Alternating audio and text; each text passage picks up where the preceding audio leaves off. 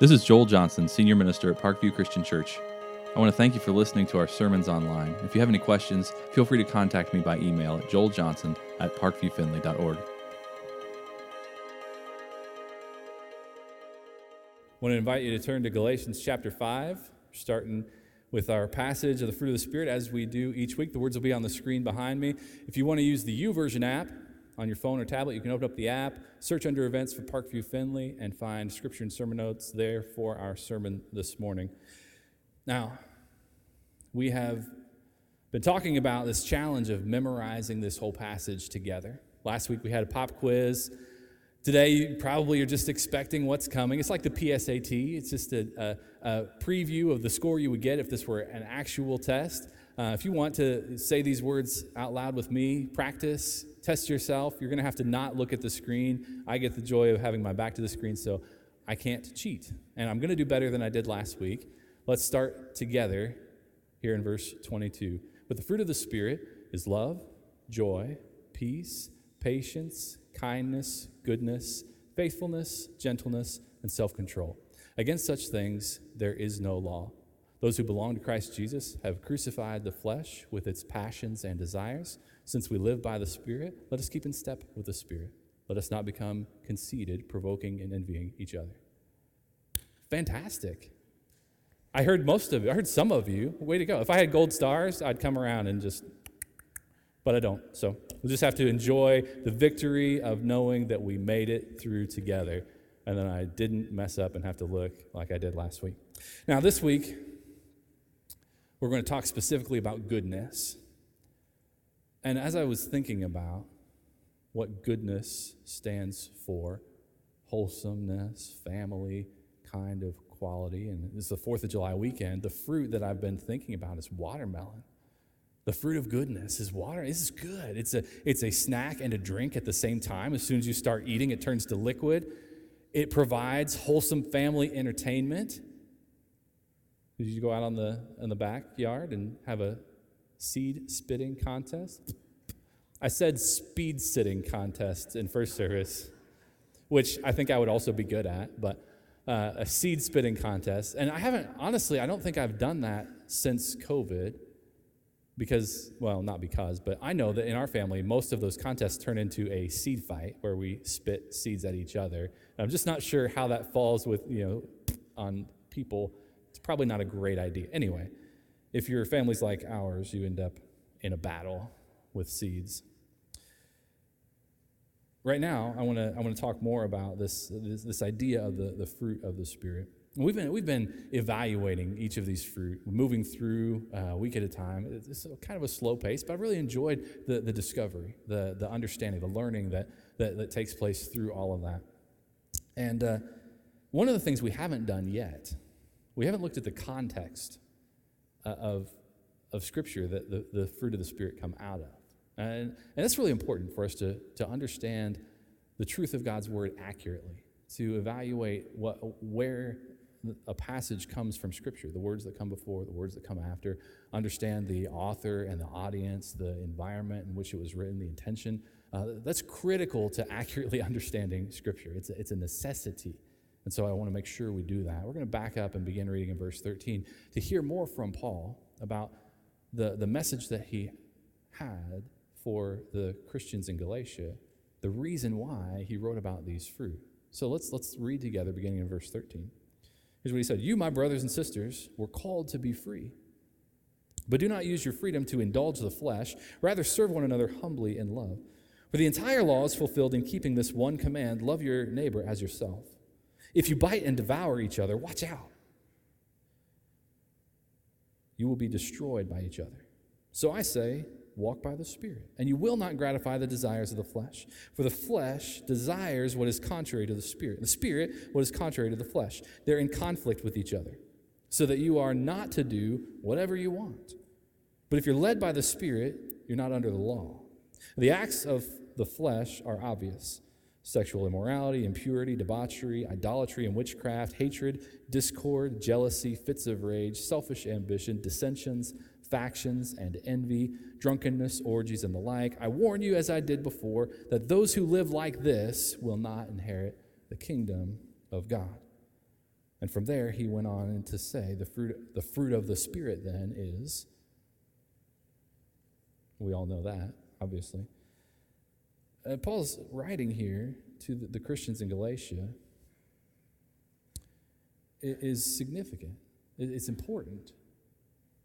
Understanding the difference between the desires of the flesh and the fruit of the Spirit.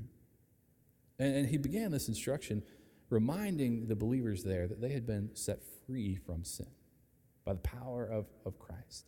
Set free from sin. For those who belong to Christ, the sin no longer has hold in our lives. That's the freedom we enjoy.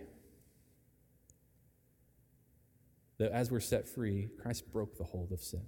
The hooks of sin, the binding nature of sin that wraps us up and keeps us perpetually involved in sin. We've been set free from that.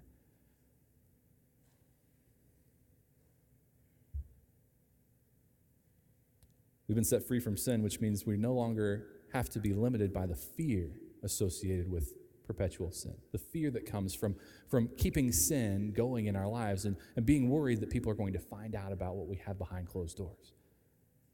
We don't have to worry about that fear. We've been set free from that by the power of Christ. Now, that fear is produced by wanting to hold on to sin and knowing that if people find out what's going on behind closed doors, that it's going to be significant difficulty. And so we're deceptive, and sometimes we weave a web of lies that we always have to be afraid it's going to crack and people are going to discover the truth. We've been set free. We've been set free from the hold of sin, the fear that's associated with perpetual sin, and the punishment from sin we've been set free from. But Christ died to make payment for our punishment. And we no longer have to be concerned about the punishment that is due because Christ paid that. Now, that does not mean that we no longer have consequences for our sin. That's not the same thing.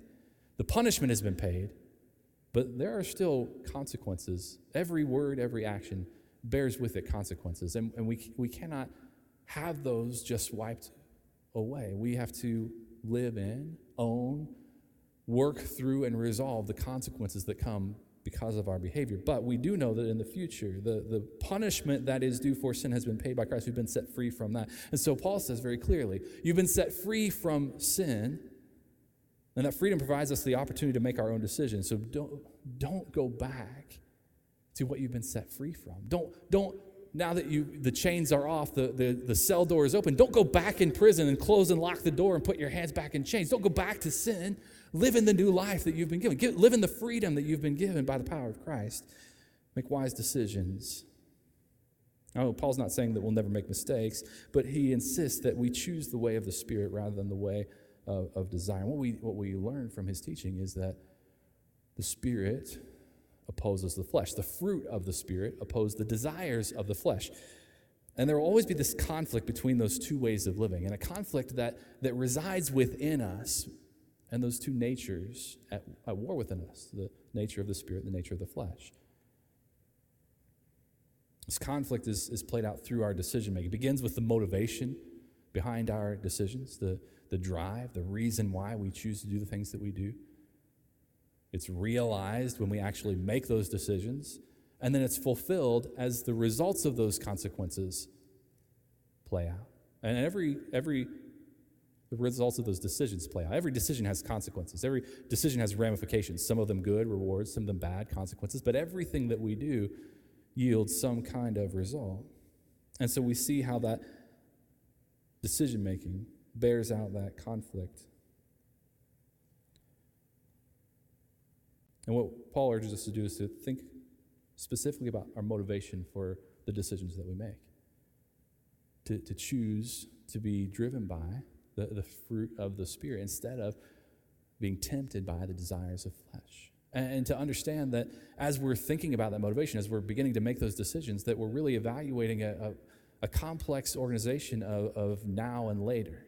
Not the candy that nobody likes. The idea that things play out here and now and also have results that will take place later. And when we choose to be driven by desire, to make impulsive decisions, to take hold of instant gratification, there's going to be payment due for that later, consequences, results that will be coming. And when we choose the way of the Spirit, and we choose discipline and submission to the Lord and obedience, there will also be things that come about later, like a close relationship with the Lord, of peace and freedom and joy. And the things that come later are often intensified. They're felt more strongly than the things that we experience here and now.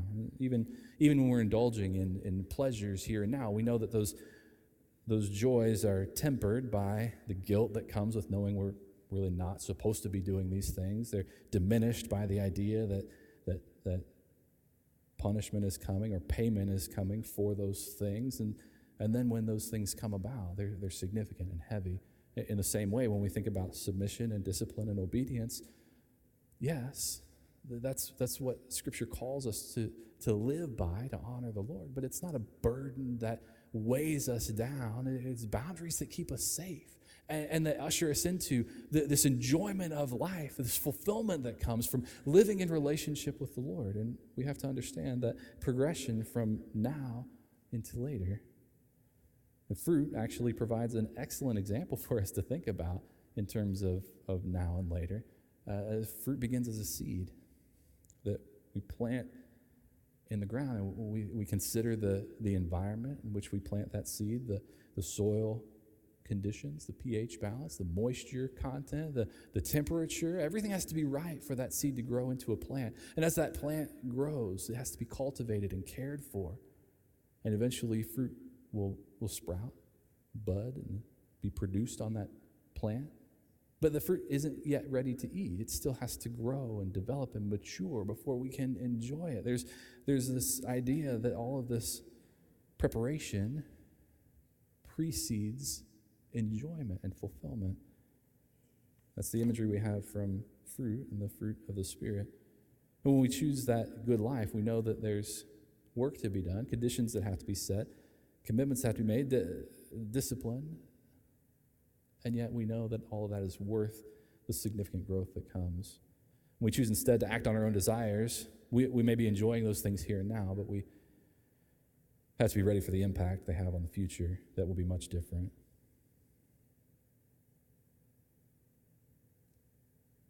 We know this conflict is creating a battle within us that we'd like to say we can decide about and be done. We can declare our intentions. I want to live by the Spirit. I don't want to be tempted by the desires of the flesh, and I just want to declare my status right now, so I no longer have to worry about those temptations. I can just live by the Spirit. We can just claim this title. That's not how it works. We continually make these decisions every day, every hour, every moment, even between indulgence and obedience, between pleasures and fruit of the Spirit, desires.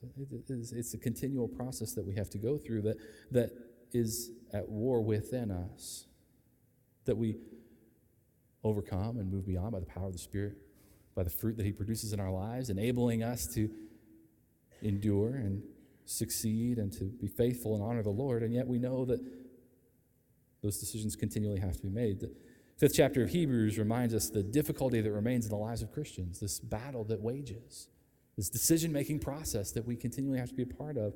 And the writer of Hebrews is addressing a group of believers who struggled, continued to struggle. And those words are pertinent warning to us. Beginning in verse 11, here's what it says. We have much to say about this, but it's hard to make it clear to you because you no longer try to understand. In fact, though by this time you ought to be teachers, you need someone to teach you the elementary truths of God's word all over again. You need milk, not solid food. Anyone who lives on milk, being still an infant, is not acquainted with the teaching about righteousness. But solid food is for the mature, who by constant use have trained themselves to distinguish good from evil. Now, milk is necessary, especially for infants. They need it to gain nourishment, whether it's mother's milk or formula, if you can find it. Infants need that kind of nourishment. It's a necessary part of life. But it's not meant to sustain them forever. And as we grow out of infancy, we need more substantial kinds of nourishment. I remember when my boys were little, and we moved through this process, moving from milk to more solid food. We started with powdered rice, and we mixed that in with liquid to thicken it up and get them used to swallowing more substantial things. And as they got used to that, then we started adding that mushy baby food that comes in a jar that has more of the things that real food would have, but it's still easy to get down. But it's helping them develop that ability. And as their teeth came in and they were able to chew things, we gave them those little puff snacks to get used to the idea, little bite-sized things that they wouldn't choke on. And the baby food got more, less liquidy, whatever you call that. They're little chunks of things. And there's more flavor like real food, but still not quite as good. Have you ever tried baby food? Have you ever eaten out of the jar? Can be honest. Yeah. It's awful.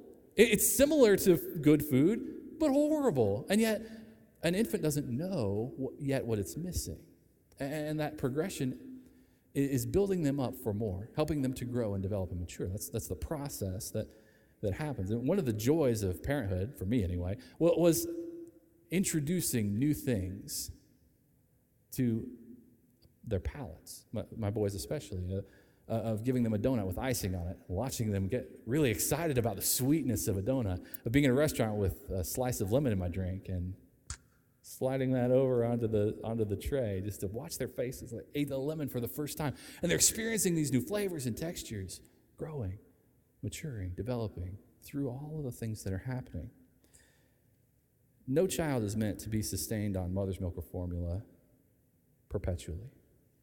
They're meant to move on to more substantial things. Now, the milk was necessary, part of their history, but not something that needed to continue to be a part of their diet. Can you imagine going into a junior high cafeteria and seeing a kid sit among his friends, pull out his lunchbox and have a baby bottle? No food, just a baby bottle. And that's it. It's ridiculous. Can you imagine going into an office and seeing a business person pull out a sippy cup? It's preposterous to think of people depending on this kind of nourishment on into adulthood. These images help us understand the natural progression of spiritual growth that should happen in our Christian lives. And we have to recognize that our spiritual maturity doesn't develop at the same rate as our physical maturity, our emotional maturity, our mental immaturity. Think about this. If a 50-year-old person who's not been a part of the church comes, accepts Christ, is baptized, they become a new creation in Christ. Their old sinful self dies away. They're raised to new life by the power of the Spirit working in them. They're an infant Christian.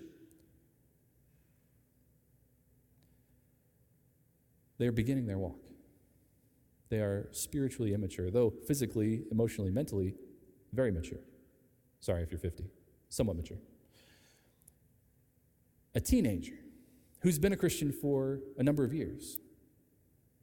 Physically, not yet mature. Emotionally, very immature, especially if they're a junior high boy. Mentally, immature. And yet, there's a depth spiritually that exists within that young person that surpasses a 50-year-old who's just become a Christian. And we put them next to each other and say, who would you expect to be more spiritually mature? Most of us would say this 50-year-old is probably going to be more mature because in every other way they are, but spiritually speaking, there's a difference that does not equate to their development in other areas. Now, wipe that imagery away. We'll just erase the board. Now, let's think about an adult person who's been a part of a church their whole lives. They made a decision to accept Christ at a young age. They've been consistent, maybe had a break in attendance for a little while, but they've come back around. They're in their late 20s, early 30s, 40s, 50s, whatever point they are in life. They've been a believer for decades. What kinds of signs of maturity, spiritually speaking, would you expect to see in someone who has had that time, decades of experience and growth? What things would you expect to see that would be marks of maturity? They would be regular attenders, not only being present, but excited and engaged to worship together with a family of believers and the relationships that take place there. They would have a dynamic, personal, devotional life, consuming God's word, living according to the disciplines that we read about, studying, growing, excited about what they're learning, praying, spending significant time in conversation with God. They've discovered the blessing of tithing and what growth comes when they submit their finances to the Lord and trust God more than the things that they've depended on. They're maybe fasting and discovering that experience. They're exploring those avenues. They're serving consistently, regularly, the church and the kingdom, giving their talents and abilities for God to use for His glory. And they're growing through that experience. Probably at this point, they're leading a Sunday school class, a connect group, a ministry team. They're using what God gave them to help others. They're pointing the way and helping other people grow from their relationships, through their interactions. And not only that, but there is evidence of the things that you can't always see.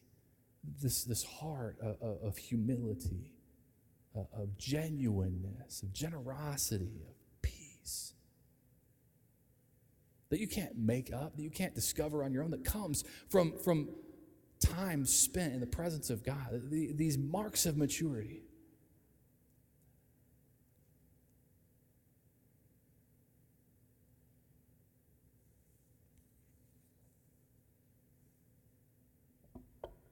Now here's what Hebrews 5 is addressing. Christian people who aren't exhibiting these marks of maturity. Instead, they're struggling over the basics. Instead of leading and teaching and living this dynamic life, they're back at square one, longing for the same kinds of teaching they've been hearing, struggling in the ways they've always struggled.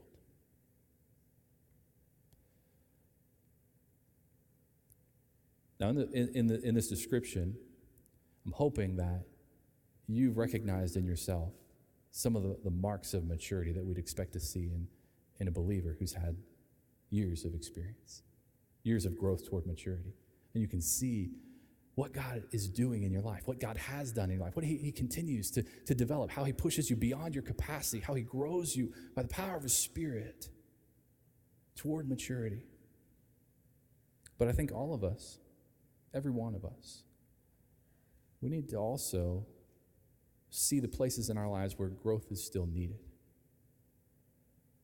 and open up those areas, submit those areas, to let the Spirit continue working, to not let those areas hold us back and draw us back to the beginning, but that He would push us beyond those and help us continue growing toward maturity. There's a tendency that we have sometimes to want to remain back at the beginning, back in that place where we experience the excitement and the joy of hearing the gospel message of truth, of the change that takes place in a life when it's surrendered to the Lord and everything becomes new and different and ultimately better. And we celebrate those moments and we're excited about those. There's a desire in each of us to continue pursuing that feeling of joy, of excitement, and to chase after that experience again and again and again. And when we feel that excitement start to wane, sometimes we pursue that excitement, that elementary teaching, that beginning message about Jesus that's needed, that's necessary, that all of us have to have, like baby's milk, but it's not meant to be the thing that sustains us. It's meant to be a part of our past, part of our experience that we then grow from because it's a part of what we already know and believe. And yet, because of the excitement and joy of it, we keep chasing after it. Maybe we chase after a different message or a different church or a different voice to come back to that feeling because it's right. And we desire that. We hunger for it. And yet as we consume it, we still feel empty. We still feel hungry. Maybe that's because we're hungering for something more. Not more of the same, but something that we can actually sink our teeth into. Maybe spiritually speaking, you're hungry for steak and potatoes. You're hungry for brisket and barbecue. I am. Maybe you want something that you not only can sink your teeth into, but you can keep chewing on, and the flavor's there, and it's impacting, and you savor it, and you see that it has nutrients in it that you've never been able to get from the milk that you had before. And it's allowing for you to grow in ways that you never could have before.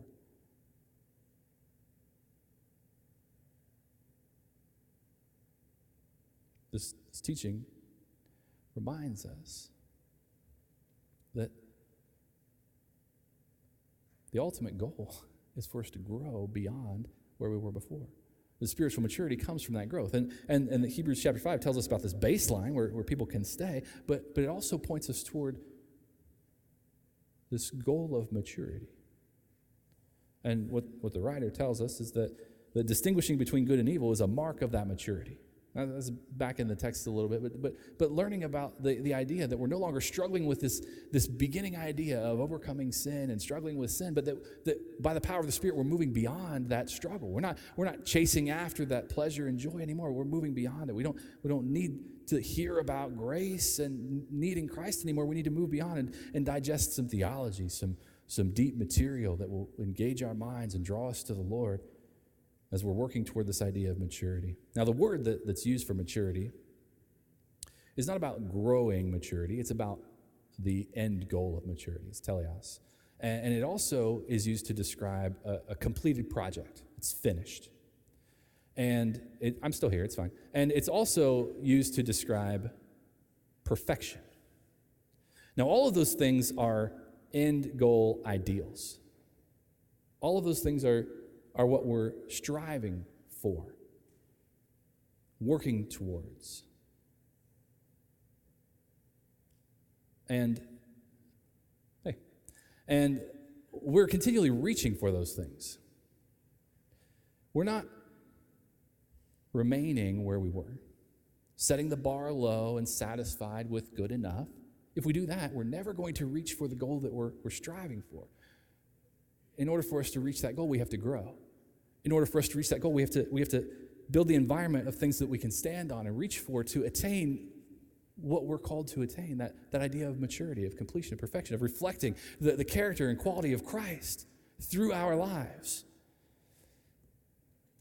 It's an unattainable goal, and yet it is the goal that we're striving for and reaching for, that maturity. That's a reflection of His influence and presence in our lives. It is a difficult thing, not only because of the battle within us, but it's a difficult thing because there's a battle outside of us as well. And Peter wrote about this battle in his letter to Christians. 1 Peter chapter 3, beginning verse 8. Here's what he says. Finally, all of you, be like-minded, be sympathetic, love one another, be compassionate and humble.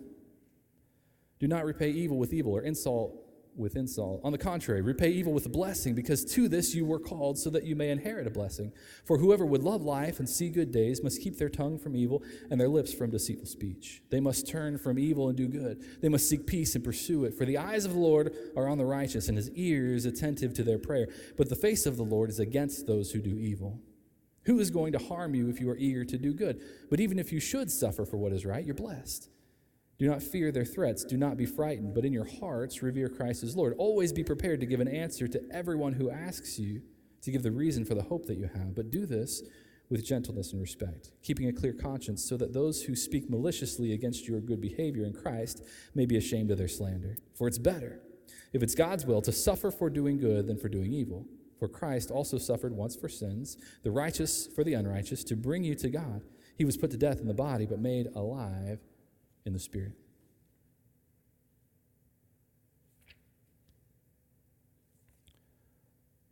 Now that's a lot to digest. And I'm going to do something today that I don't normally do. This passage, you notice, is talking a lot about good, about living for good, about embracing goodness. It's also talking about interacting with people and gentleness that's necessary. And we've been memorizing the fruit of the Spirit. We know that gentleness is coming in a couple of weeks. And so I want to set up what we're going to be talking about in a couple of weeks. We're going to come back to this passage and talk about gentleness. I'm just going to mention it today, and I'm not going to fully explain this passage. I'm just going to stop with the goodness portion of it, knowing that we're coming back to it in a couple weeks. So just be prepared. You have to come back and hear the rest of the story, but I'm not gonna put a period on the end of the sentence, so to speak, until we get there. But we do want to recognize that Peter is reminding the Christians as they pursue good, as they pursue the fruit of the Spirit, this way of the Spirit, that not only are they going to experience that conflict within themselves, desires and fruit and choices that have to be made, they're also going to experience this difficulty with the world around them. Have you noticed in our world today that it's becoming more and more difficult to stand for good? Now, it's difficult to be good and to live for goodness. It's also difficult to take a stand for what's good and what's right. As we seek this fruit of goodness, and we allow the Spirit to develop it in our lives, we're going to find opportunities to express goodness, to talk about goodness, to live in that goodness. And Peter wanted to remind the Christians he was writing to, and it's a great reminder for us, that as we do that, we need to live that goodness. We need to take on that attitude, not just the ideal of truth, but we need to live it also. And we need to recognize that's going to be difficult. Sounds like it was true in the world that Peter was writing to. It's true today. People are ready for an argument, especially when we talk about morality, when we talk about goodness, and we talk about the kind of life we're called to live. Our world today, people have very strong beliefs about what they believe. And even if they don't, they want to fight with you and argue with you about the beliefs that you do feel strongly about. And there's this tension, this aggressiveness, almost anger that's bubbling below the surface. And as we engage in the world, well, what I've seen happening is this very aggressive posturing of conflict. Challenge. Not only to what you're saying you believe in, whether it's true or opinion, but also the stance you come from and the motivation for why you're saying it. People want to know if you genuinely believe what you believe. Probably because they've experienced before someone who was very adamant, aggressively adamant, but not genuine. There are a variety of reasons why they take that posture of confrontation. What Peter's telling us is that when we experience that kind of hostility, even though our natural reaction is to prepare to defend ourselves and attack back, that instead maybe we should choose a different posture. Instead of going toe-to-toe and nose-to-nose, instead of raising our voices to match, instead of adding insult to the insults we've received, maybe the best thing for us is to take on this attitude that can only come from something outside of ourselves, the power of the Spirit at work in us, to live in this attitude of goodness that provides for us an opportunity to posture differently, with peace and kindness and love and joy added to the goodness that we proclaim. He says, finally, all of you be like-minded, be sympathetic, love one another, be compassionate and humble. Do not repay evil with evil or insult with insult. On the contrary, repay evil with a blessing. Now, I'm not saying you should back away from an argument. No. But I am saying when you engage, know who you're engaging. And measure your response. Don't react and respond in kind. Choose instead to stand on higher ground and to demonstrate the truth of what you believe and what you proclaim by the actions of your life and the manner in which you speak the truth that you proclaim. Live what you preach. And do that by becoming the goodness and the love and the grace of the Lord in every interaction that you have. Because goodness highlights the presence of the Lord. Even when it's hard to take hold of, even when you don't do it perfectly, when you choose this path, you highlight the presence of the Lord. When I was young, I was keenly aware of the presence of my parents, especially when I was with my friends, having a good time, making people laugh, and my parents would enter into the room. I became very aware of their presence, mostly because my mom had this look that she would give me from across the room. And I knew that no matter what I was doing, I was going to hear about it later and probably be punished for it later. She had this look. Moms, you all have this look. It's not a glare. Moms don't glare. They have the mom look. And from wherever you are to where your kids are, you can express every necessary emotion to get them to behave with just a look.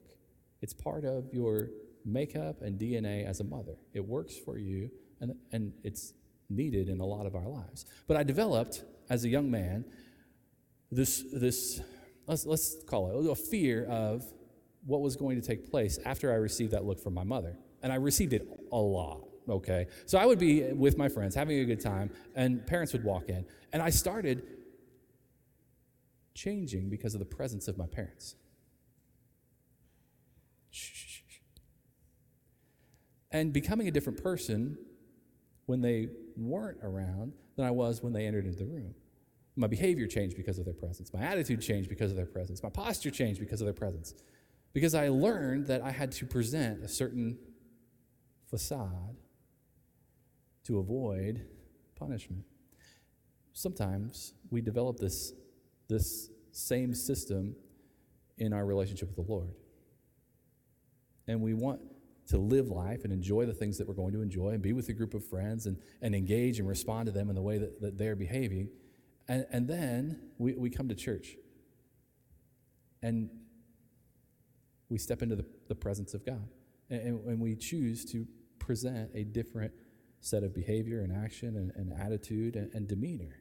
Maybe we're with a group of people that we know they don't go to church with us. They're at work or a group of friends, and so we get to be who we want to be. And then we come around a group of church people, or we go to our Connect group, and then we become a different person. And we step in and out of the presence of God, and we change who we are. And we lose the integrity of living one life and living in the example and living in the goodness of what God is calling us to. And what we miss out on is the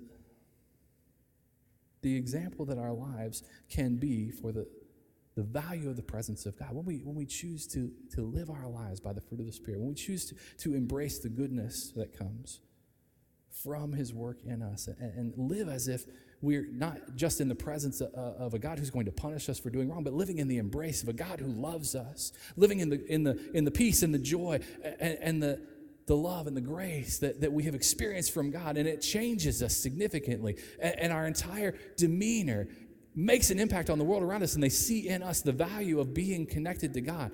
What they see in us is not this oppressive system that they don't want to be a part of. What they see in us is something that they can't find anywhere else.